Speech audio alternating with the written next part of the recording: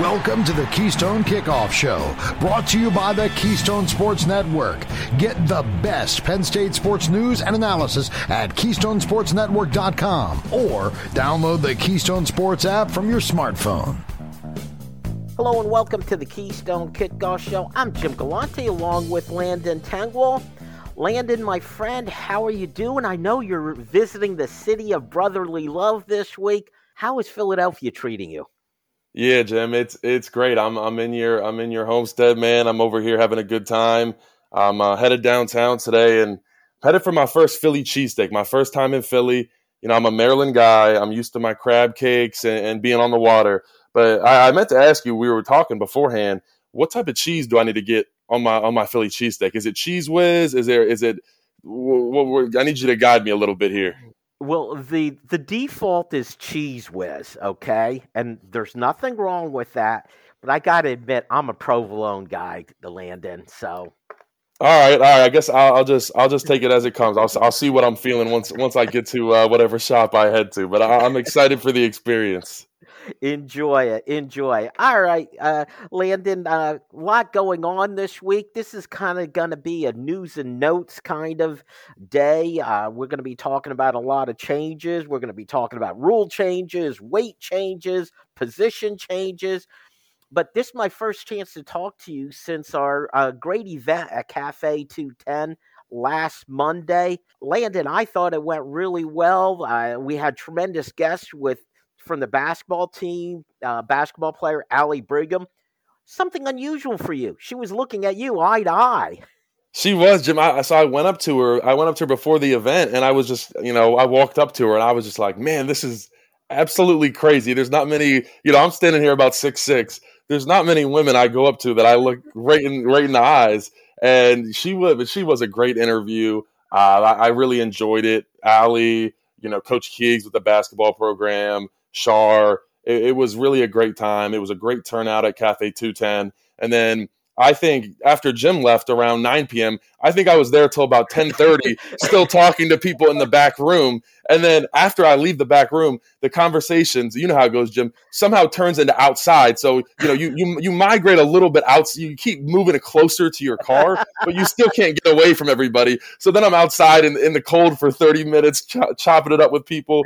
And, and I loved every minute of it. That's what I really enjoy. And I love talking to the fans, talking to everybody that just wants to be involved, that wants to help out, and Teammates for Life, what they're doing. It's a great cause. And then also just as far as, helping out with NIL and in women's sports, we know obviously the focus is, football at Penn State. We know what it is, but, want to help out the other sports. It's Penn State. It's a team, as a whole. We're a community, and, we want to help everybody out and give everybody a shot. And I think that that was a really fun event, and I look forward to more live events downtown.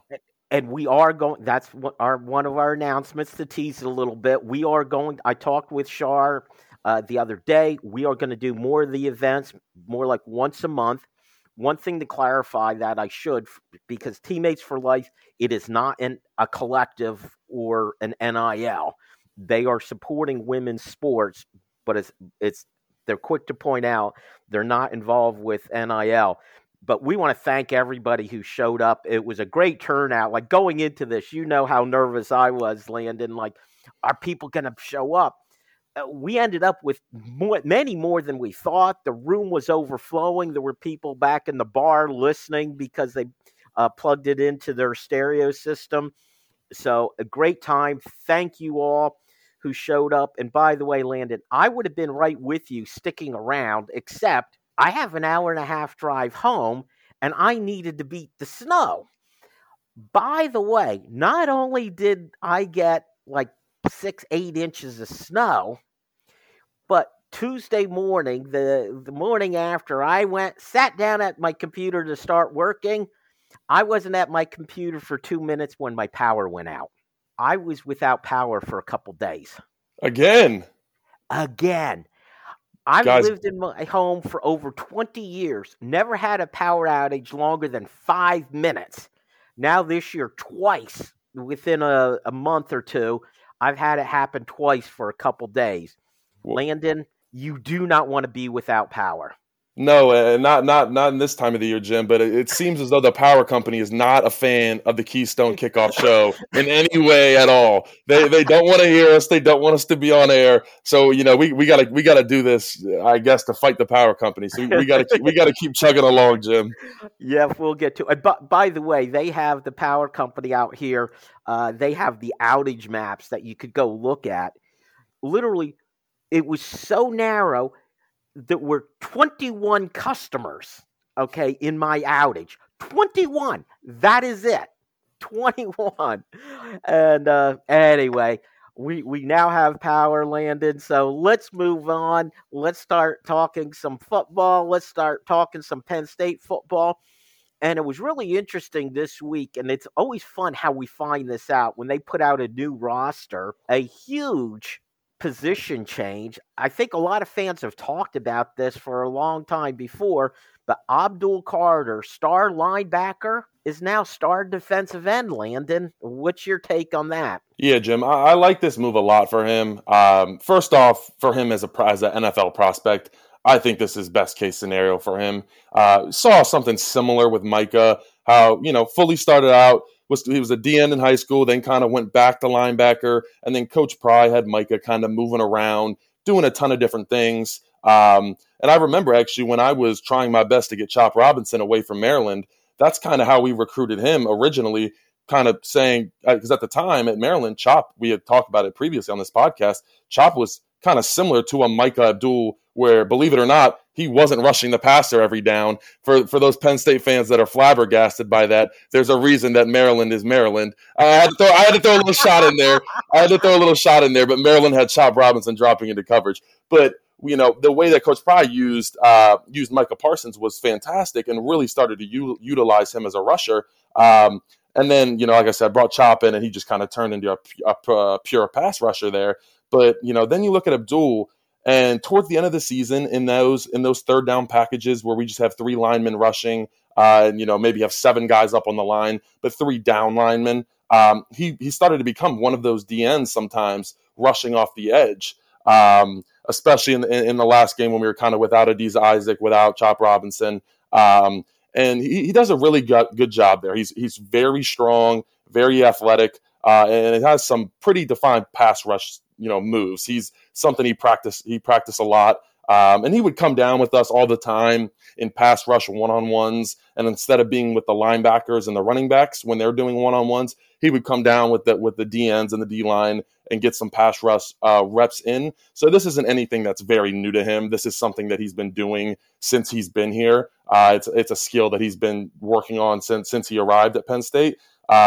But I think it's great for him as an NFL prospect, and we've seen kind of how Micah really took off. I think, Micah's first year, he played a lot more of really a linebacker position for the Cowboys, and now he's essentially a full-time pass rusher. And I think Abdul, he talks a lot with Micah, and I'm sure that was a big influence on him. And Micah said, hey, look, this was the best thing for my career. We're very similar athletes. They both have the most insane closing speed I've ever seen, all that type of stuff. And there is some worries about if he puts on too much weight, is he going to lose any of that? I don't think so. I think he is the best athlete I've ever seen on the field that I've been around. So I'm really excited to see how we kind of continue to utilize him. I don't think he'll be a strict at the DM position. I think we'll see him move around. I think when we do get into those third down packages, because of the pass rushers we have, see him move around like Micah does in the NFL. Micah lines up over the center, lines up over guards. Try to create those mismatches each week. If you say you have a really good, both teams are playing Ohio State and they have a really good tackles, well, maybe they have a weakness inside at guard. Hey, on those third downs, line him up over the right guard. Let him take advantage of that weakness.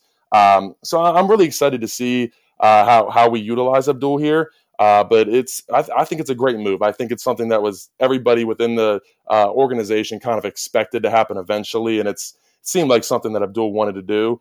So I think both parties are really happy with this transition, and it should be fun throughout spring ball to kind of keep an eye on how that transition's working out for him.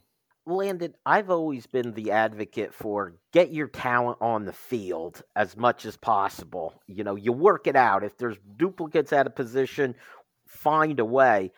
And a year ago, you had Adisa Isaac and Chop Robinson, not to mention Denai Dennis Sutton, also at defensive end. Well, you really didn't need Abdul Carter there. Well, two of those guys are gone, are going to be playing in the NFL. So I think the other part of it is it fills in that gap. So the question then becomes, how about at linebacker? What does linebacker look like as far as you're concerned? Yeah, I think we see young Tony Rojas. We love him on this show. He absolutely stepped up even towards the end of the season at Maryland, had some really good plays. And then, just in the Peach Bowl, just played a really solid game when he was in. And it seems like someone that you can count on at that position. So I think we see Tony Rojas take over one of those either Sam or Will linebacker spots, one of those outside linebacker spots. And then Kobe King, we talked about a little bit towards the end of the season.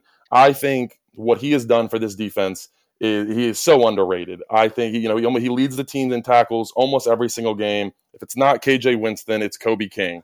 And he really anchors that defense. I like I said, I don't think he gets the credit that he deserves.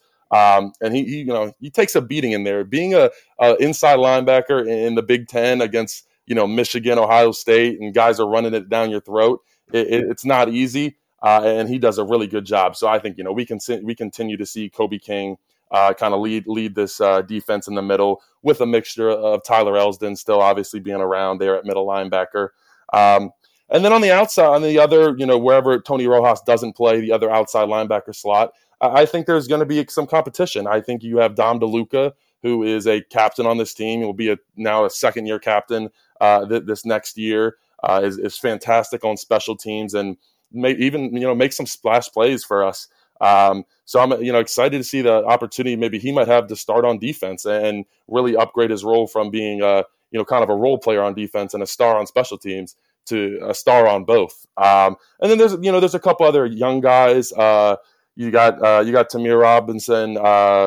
You got a couple other young guys, Keon Wiley, that have gotten some playing time.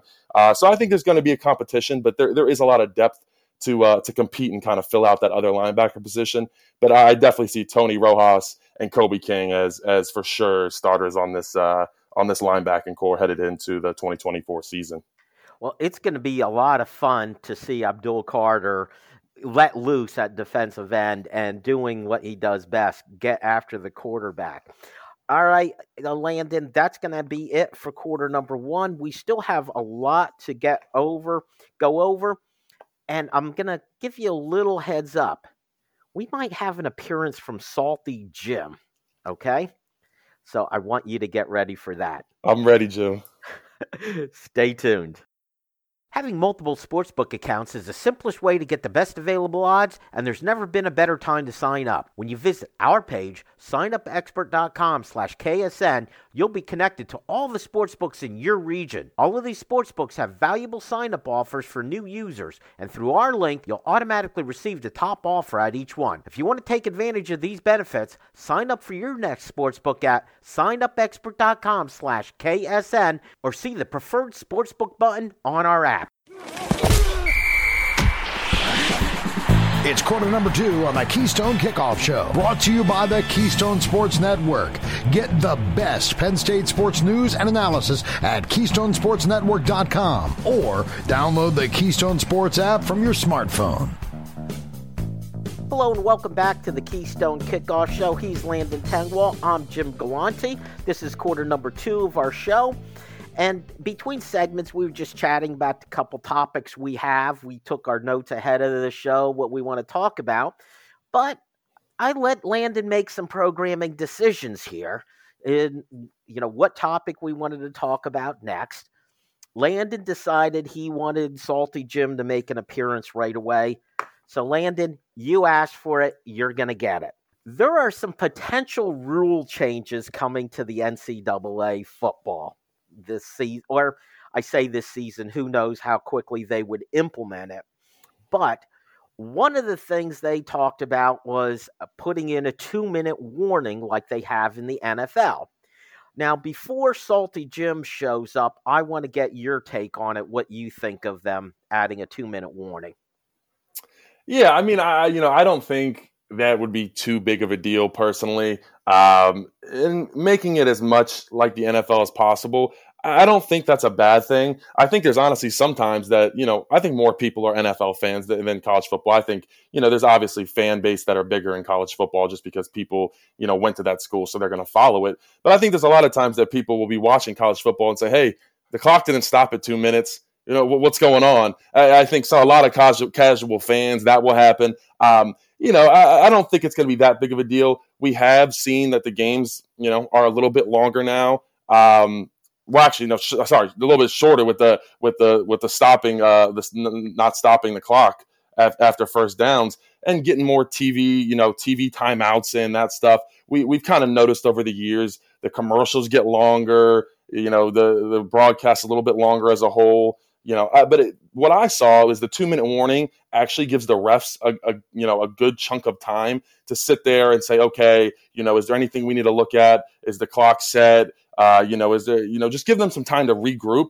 So from my understanding is the refs really do like having 2-minute warnings. And I think it could make for good, more intense games. I think if there's a scenario where, say you have one timeout and there's 2 minutes left, and you can essentially run the ball out and maybe give it back to them with 10 seconds, they're not going to win. But now you have a timeout and the 2-minute warning, and now you have, a minute, 10 seconds instead of, 20 seconds to try to make something happen. So I'm not completely against it, but I'm interested to see Salty Jim's take. And I'm kind of curious why you're salty about this. I need your opinion. I need your take on this, Jim.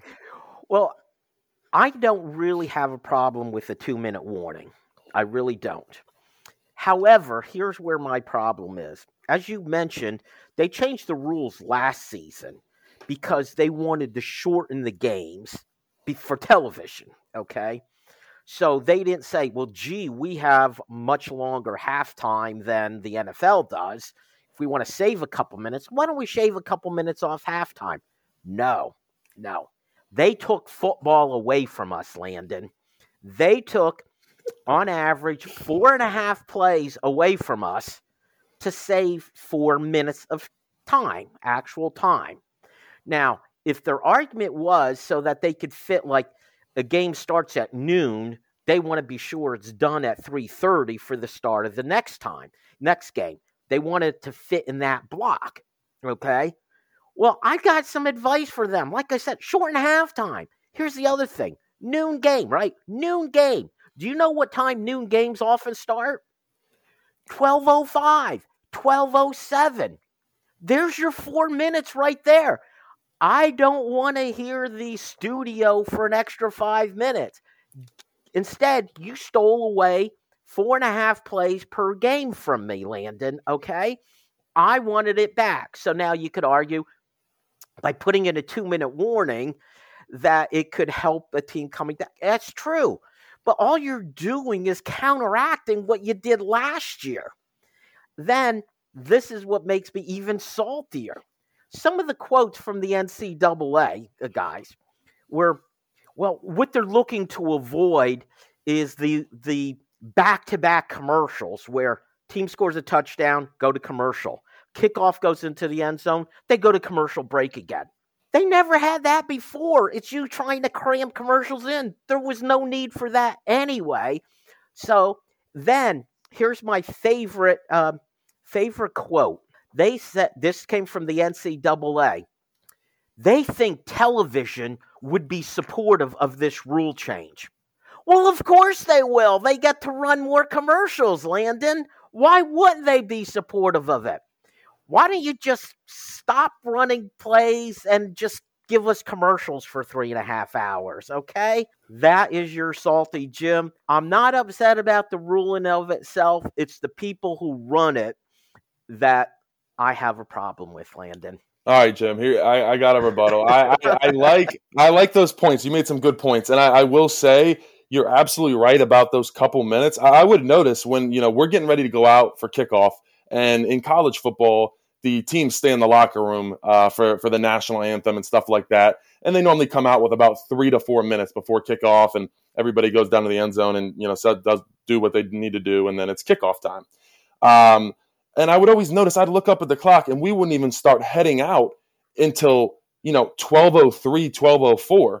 And, it's not like that in the NFL at all. They're kicking off at 1:01, 1:02 at max. I mean, we'll kick off at 12:10, 12:11. It is pretty egregious. And I've talked about it with some friends that it's a really interesting point that you make there.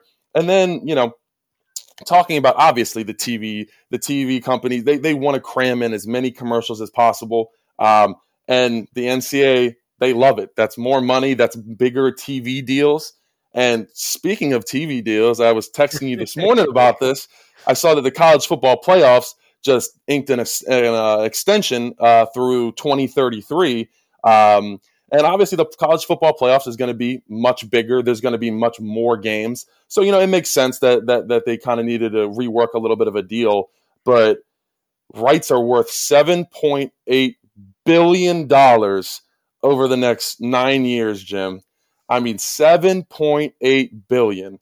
And how much of that they want to share with the players? I mean, you start putting out these type of deals, that with the NCAA and the TV companies, it's, it's hard to say, hey, you guys still can't get any of the TV media rights where, it's just kind of getting out of hand, Jim. I think soon here, if these deals keep going the way they're going, I know we've talked about it in the past, but I think some players are going to start to stand up, and I think there's going to be people that want to help these players out and also want to, get their chunk of money, but some professionals, some lawyers, and that type of thing. And we've seen how the Supreme Court and how these courts, they're not a fan of the NCAA at all. So I don't know how much more the NCAA wants in court.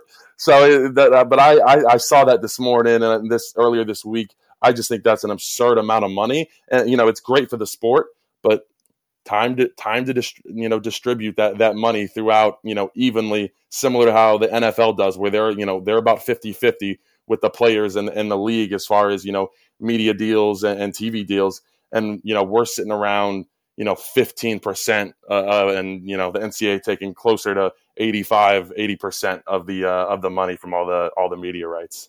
Well, I'm going to play a little devil's advocate here. First of all, I am an advocate for the players getting paid. They are the stars. I don't come to see an athletic director play. I come to see the players play, okay? And the numbers are huge, and the NCAA would have short-circuited a lot of these issues if they would have started sharing some of the money with the players previously. It probably would not have gotten to court and have their butt handed to them, as you pointed out, by the Supreme Court. But here's the devil's advocate side of it, a couple things. One is the athletic department doesn't just support football. It supports all the other sports at Penn State. So it's not like all the money is getting put into the athletic director's pocket or the athletic administration's pocket. Now, I'm not saying Penn State's athletic department is the most efficiently run operation in the world, Landon, but money has to go to support or it's been chosen to support some of the other sports also. So that there is part of that to the equation. Here's the other part to it is a lot of old school guys will say, hey, wait a minute, you're already getting a scholarship to play. Do you know, like you're from Maryland, do you know what the standard cost of tuition, room, and board is at Penn State for someone like yourself out of state? I mean, I think it's close to $50,000, right? Yep, it's $52,000 is what they put out there as the number. So at $50,000, just for the 85 scholarship players at Penn State, that's $3.5 million that's going to the players. And if you go over the 133 Division I teams in college football, that's $475 million. Approximately $500 million goes to the players every year. And I'm using Penn State's numbers.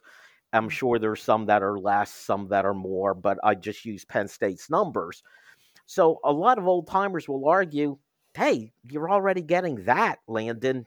Shouldn't that count? Yeah, I think that's kind of been the argument in the past too. before NIL even came about was, players kind of in an uproar saying, hey, we deserve something. We deserve to be compensated a little bit more. And, some of those people, Jim, your age range, they seem to dislike it a little bit more. No offense to anybody, but and they say, hey, you guys are already getting scholarships. You're already getting a little stipend. You're getting your housing taken care of. You got food. Isn't that enough? And I do agree that it's obviously it's amazing. It's very nice to have all those things, and it's absolutely a blessing. But when I think you have to look at what those people that are getting, what are we generating? What are the college football players generating? And that's kind of what I go to. I think what's your production and what you're putting out. And then, what are the college football teams? What are the universities? What's the NCAA gaining from us? And when the answer is, $7.8 billion, it's hard to say that, these players don't deserve a little bit more outside of their just their scholarships and what they're gaining from that. So there's definitely both sides, and I see both sides to it. But as these numbers keep going up, that these TV deals and these universities are making, similar into the NFL, how they, as those deals go up, these salaries keep going up. Quarterbacks keep signing these mega new deals. So, interested to see how that turns out. All right, that's going to have to be the last word for this segment. But I'm going to have one more thought on it anyway next quarter. Hang in there. Having multiple sportsbook accounts is the simplest way to get the best available odds, and there's never been a better time to sign up. When you visit our page, signupexpert.com/KSN, you'll be connected to all the sportsbooks in your region. All of these sportsbooks have valuable sign-up offers for new users, and through our link, you'll automatically receive the top offer at each one. If you want to take advantage of these benefits, sign up for your next sportsbook at signupexpert.com/KSN or see the preferred sportsbook button on our app. Let's get back to the action on the Keystone Kickoff Show. Brought to you by the Keystone Sports Network. Get the best Penn State sports news and analysis at KeystoneSportsNetwork.com or download the Keystone Sports app from your smartphone. Hello and welcome back to the Keystone Kickoff Show. It's quarter number 3. He's Landon. I'm Jim. We were debating in quarter number 2. We fought it out between segments, made our peace. Landon has a little bit of a bloody lip that I gave him, but he still survived it. Anyway, I did want to give you one final thought on the players getting compensated. Actually, I was playing devil's advocate because I do believe the players are the major part of the game, Landon, and do deserve compensation beyond, the scholarship and tuition. Partially because there is so much money and there are so many people who are making a lot of money. And, coaches, I just saw, I think with Sarkisian is going to be at $10 million a year. If you have coaches making that kind of money, you know what? I don't care how good a coach Nick Saban is. He's not winning anything without the studs on the field. Okay. And they deserve compensation. I just think two things. One, the devil's in the details of it is how you do the compensation. The other part of it is how much trouble will there be? Is someone going to be yelling, are there Title IX issues? If I'm giving 85, football scholarship players money, I don't know the answer to this. Do you have to give that many women the same amount of money, Landon? Which that brings all of a sudden whatever you were going to spend, you have to spend twice as much if that's the rule. Yeah, that's the issue. I mean, not necessarily issue, but that is the problem that presents itself in collegiate sports is Title IX. You kind of have to take care of everybody. I mean, we've seen that you can't essentially discriminate just because we know that football makes all the money for most universities. That's how it works. But every sport has to see their chunk of it. And and then real quick, I do want to touch on the fact just talked about Steve Sarkisian, inking $10 million a year, and a lot of coaches making over $8-9 million. And I think that's why we saw NIL come to fruition, was because we had these kids coming from different places. Some kids I've spoken about. I knew guys that we get before NIL happened. we would get a stipend. You get about $1,500 a month, maybe something like that. Part of that's to pay your rent, and among other things. Any different schools are different, but it's anywhere between about $1,500 and $2,000. And guys are sending that home to their families. People, barely being able to get food, stuff like that. And then you go to your head coach's house, and he's making $8-9 million a year, has 4 or 5 houses around the United States.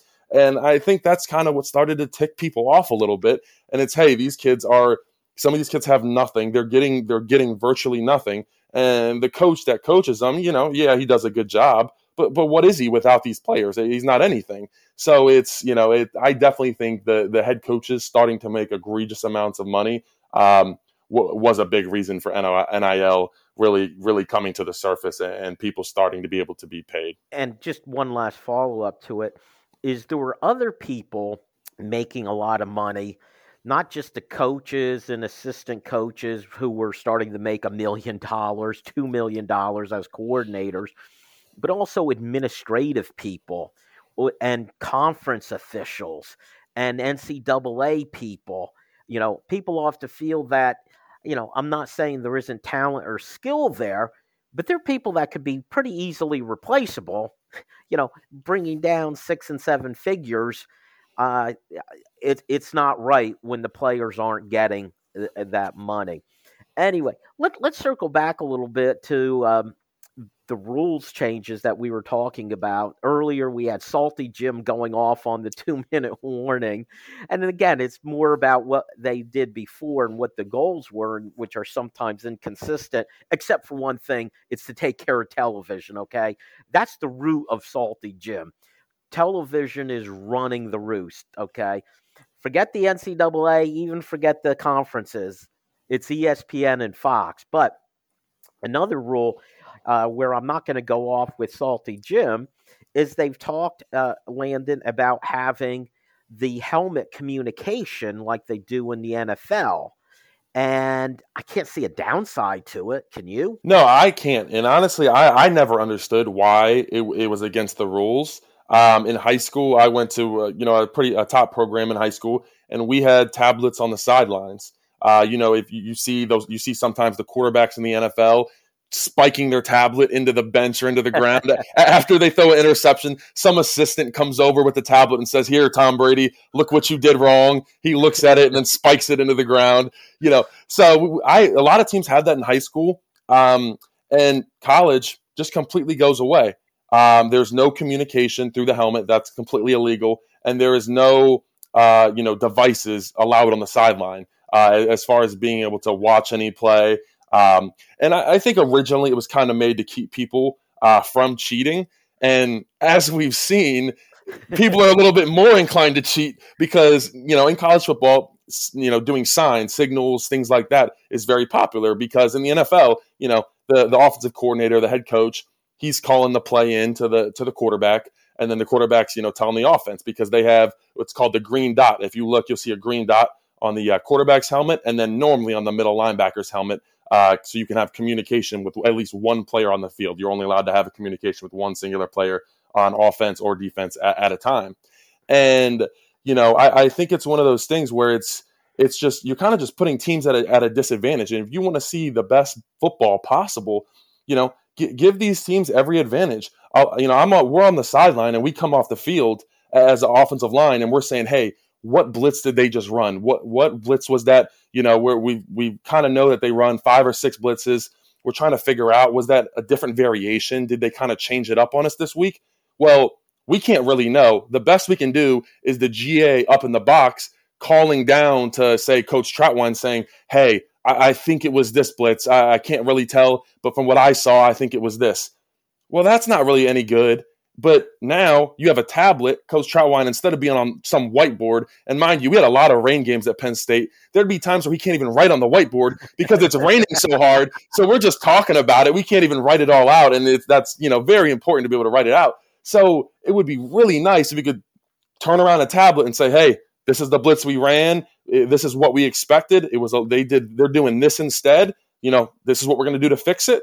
And here we go. Let's go out the next drive and let's be prepared for it. So, having a tablet on the sideline allows for that type of thing, allows for better football. And then, obviously, like I said, the communication side of it, the whole Michigan scandal, and outside of Michigan, I guarantee you, and I know for a fact, there was other teams that are stealing signals. And I'll go as far as to say that certain teams, they have people on their roster that their job is to study TV tape and look for any signals they can get. I mean, that's really some people's job description for different college football programs. All that goes out the window. It's really not difficult. All these college football programs, they have enough money to put, one radio in the quarterback's helmet and then one in whoever you want on defense. Like I said, it's normally the middle linebacker that gets that responsibility. And then you're just able to communicate better. There's no signals. It is a lot. It's a lot for players to not only know the plays in college football, but then you got to remember every single signal that goes with plays, and that can sometimes have confusion. We've had guys go the wrong way just because they see the signal and they think it's right. Well, sometimes there's not enough communication, and if you have Drew Allar back there saying, "Hey, it's this pass play, or we're running this run play," everybody then can talk, communicate, okay, and we're good to go. So I all I see is just being more efficient for the game of college football, and I don't really know if I see a downside to it. I think it's time. I think college football is evolving a ton and has evolved a ton in these past really 3-4 years, kind of since COVID and since NIL came to fruition.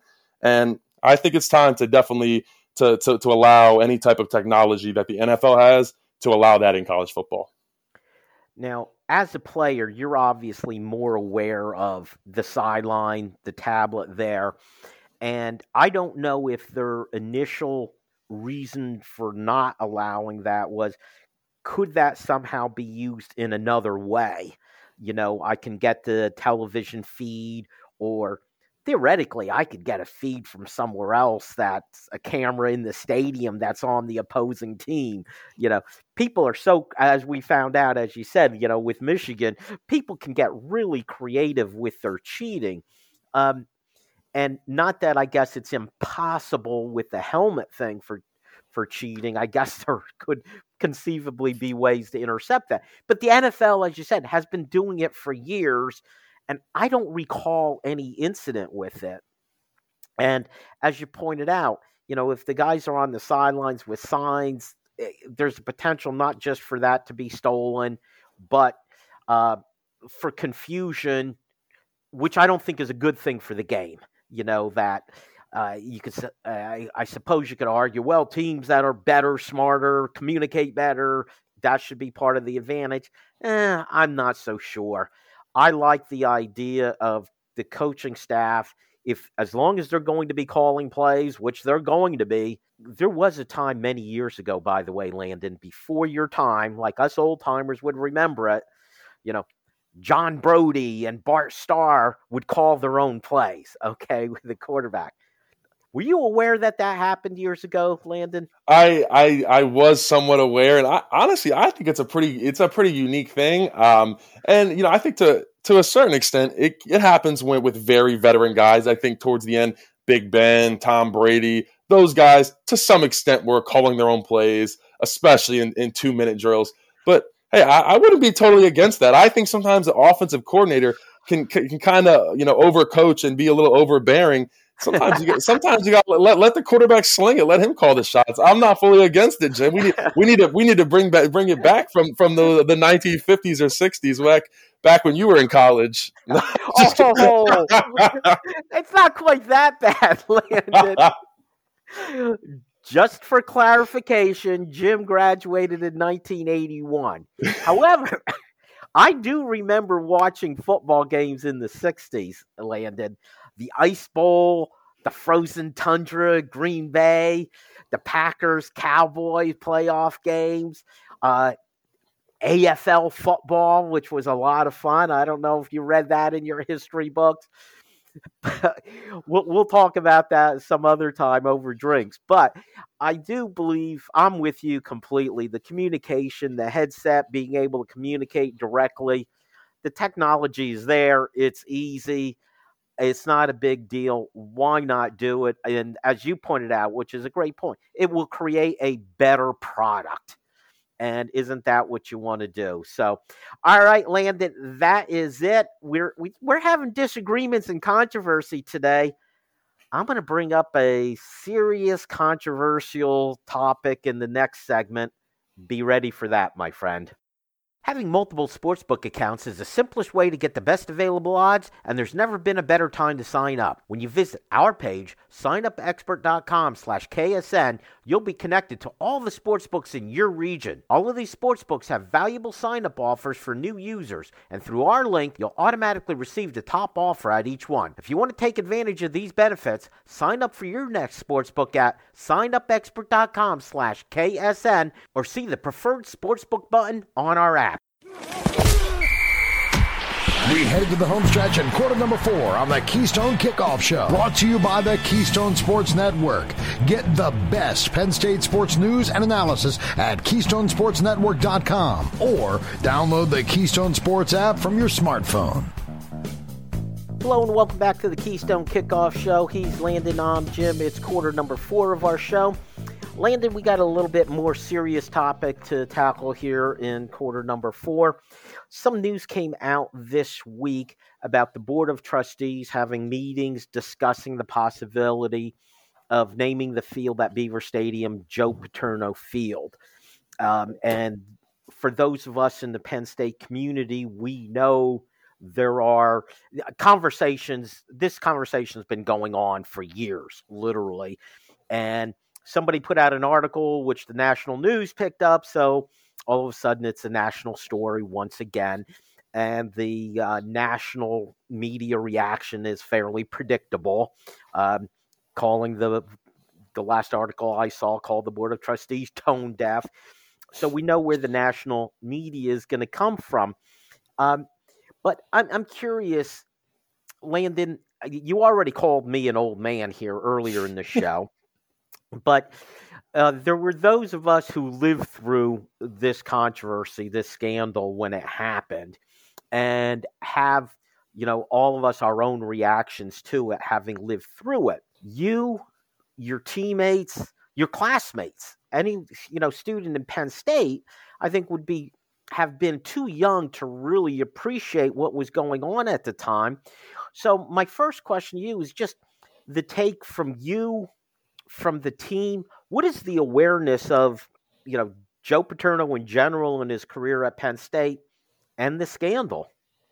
Yeah, I think first off, from a standpoint of being a football player here at Penn State, and when you commit here, you do understand what happened. You know what happened, and there are some conversations about it that you have to conduct yourself in a certain way. And even though that I wasn't even born when it happened, there's certain ways that we need to conduct ourselves because of what happened, and just be a little bit more cautious than, say, other programs.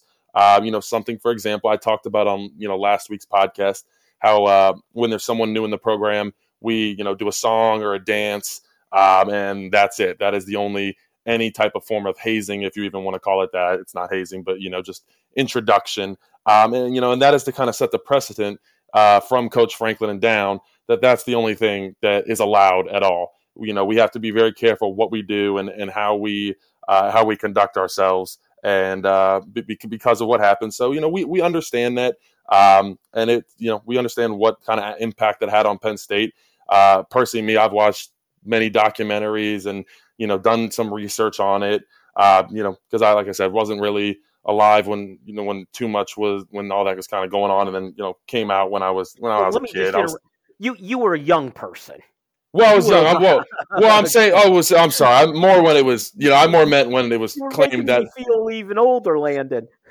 Yeah, I was more referring to, when everything was kind of going on, not when it came out. But when I came out, I was a young kid, and I really didn't have any credence in Penn State or Penn State football. So, it's a very different perspective, I feel like, for us, for us young players. But we absolutely understand the impact it had on Penn State and kind of what that means and how we need to go about our actions kind of on a daily basis. Well, it's interesting, and I think a very healthy take that the coaches have taken, if that's the way it's presented, that because of what happened as a Penn Stater, you better carry yourself in a certain way.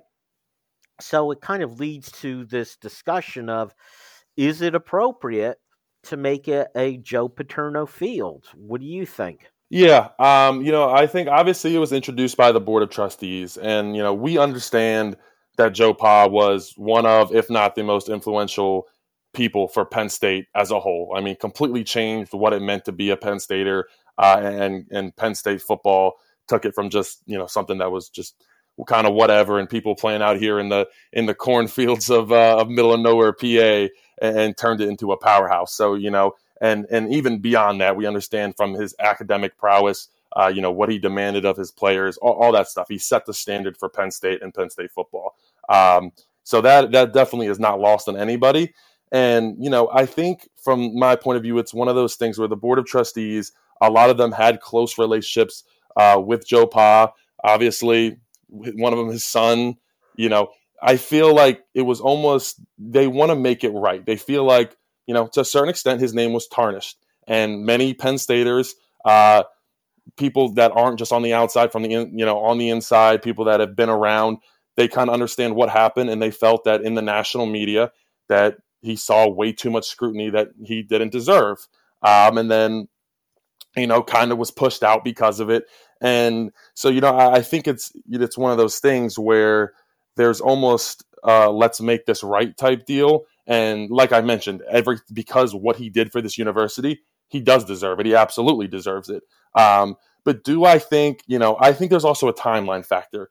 I think maybe a little bit longer down the road, when we're a little bit farther away removed, when it's a little bit more, obviously it's history, when it's a little bit more history, you know what I mean? I think people love the name Beaver Stadium. I just don't think for right now that needs to change. Is he deserving of it? I think absolutely, but I just don't think right now is the best time to make that change.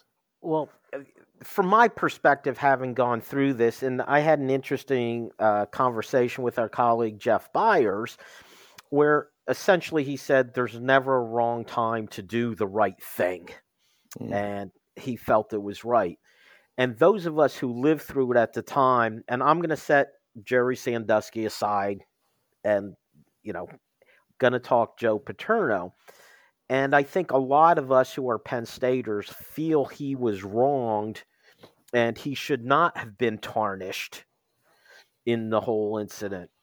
And you could probably even add in a couple of administrators who actually did jail time over this, who probably didn't deserve that either. And because these were people that many Penn Staters knew from within the community, it was hard for them to accept that. And they still want to do something. They want to correct the wrong that was done. And I understand and I get that. But one of the things, and I've said this for many years, the problem, and I was usually talking in terms of the statue and bringing that back out again. The problem I see with it is I am so mistrusting of the national media, Landon, and what they will do. We are, 10, 12, 13 years removed from it. And not that it's forgotten, but it's at least put into the past. And now, in doing anything like this, it's like picking at the scab. And there's going to be blood again because the national media, they already decided. And they decided before it was even went to court who was guilty. And everybody was guilty. And a lot of people have not changed their minds. And I'll give you one quick anecdote, not to go off too much on this, Landon, but I remember a few years back talking to a Penn State administrative person who was not here during the scandal, but came in and talked about fixing Penn State's culture. There was nothing wrong with Penn State's culture. The entire university was painted by this. So I think everybody who's the part of the Penn State community feels they were wronged by it. And a lot of them want to fix that, correct it, and feel like this is part of it, when I'm afraid it's going to have the exact opposite effect, Landon. Yeah, I think you make a good point there, Jim. And we saw, like you said, we saw what the national media did. And when the national media decides, a certain way on a topic, that is how it's going to be perceived to the public. And I think you're absolutely right. There was such a black cloud over Penn State University as a whole. And I think to a certain extent, we've moved on from that, and there's still whispers of it, but for the most part, we have, moved on. Do we want to reopen that can of worms and allow the national media to come back and, spray all these articles about Penn State and, whatever they may say and call us names and just, not good publicity for the University of Penn State? Do we want to allow that and just kind of open us up to that type of scrutiny? So there is that part of it, but I don't think. And then I think there's also other ways to honor them. I personally think taking down the statue was a complete mistake. I understand why they did it, because, like we talked about, the level of scrutiny that Penn State was facing, they had to do stuff. They had to do stuff to kind of try their best to recover that name. But I would like to see something like that, maybe some type of statue, name, something of that nature. I just think completely renaming the stadium that Penn State football plays in at this moment, like you said, just invites a lot of people to say a lot of negative things about Penn State. I'm not sure what the ultimate goal is, and since nothing has happened yet, it's probably still up for conversation. I think a lot of folks, they want Paterno Field at Beaver Stadium. And, and I know there are some people who will say, well, maybe we should do something while Sue Paterno is still with us, that, it would be appropriate to honor Joe while she's still around. And I think that's a valid argument on that side of it. It truly is. But the national media, it's one of those things, Landon, that they get it wrong, I think, so many times. And back again, living through that, some of the things that they were putting out as statements of fact were not. Things that I can tell you definitely were inaccurate. It didn't matter because that was the national media and they smelled blood and they were after it. But we found out, like things like the Duke lacrosse case, where the media does get it completely wrong. But as they always say, that's the headline on page 1. The correction is on page 22 in a little paragraph, and you will never get the same headlines with the correction, Landon. Yeah, no, absolutely, Jim. The national media, they will say what they want to say, carry on with whatever story they want to carry on. But I think there also is the side of it. And, I unfortunately was never able to meet him, and I wish I was able to. But, talk to Sue Paterno, talk to people around him. What really would he have wanted? Do you think that he would want Beaver Stadium to be renamed and his name take that place? There is that side of it. Figure out what he would have wanted most, and you can go from there. But I definitely think this it does invite a lot of scrutiny to be put over Penn State here if we do go along with this. What I always liked at Penn State was the stadium is named after a school president. The library was named after the football coach. That's going to have to be the last word, Landon. Thank you all for listening. Make sure you join us next time on the Keystone Kickoff Show. Having multiple sportsbook accounts is the simplest way to get the best available odds, and there's never been a better time to sign up. When you visit our page, signupexpert.com/KSN, you'll be connected to all the sportsbooks in your region. All of these sportsbooks have valuable sign-up offers for new users, and through our link, you'll automatically receive the top offer at each one. If you want to take advantage of these benefits, sign up for your next sportsbook at signupexpert.com/KSN or see the preferred sportsbook button on our app.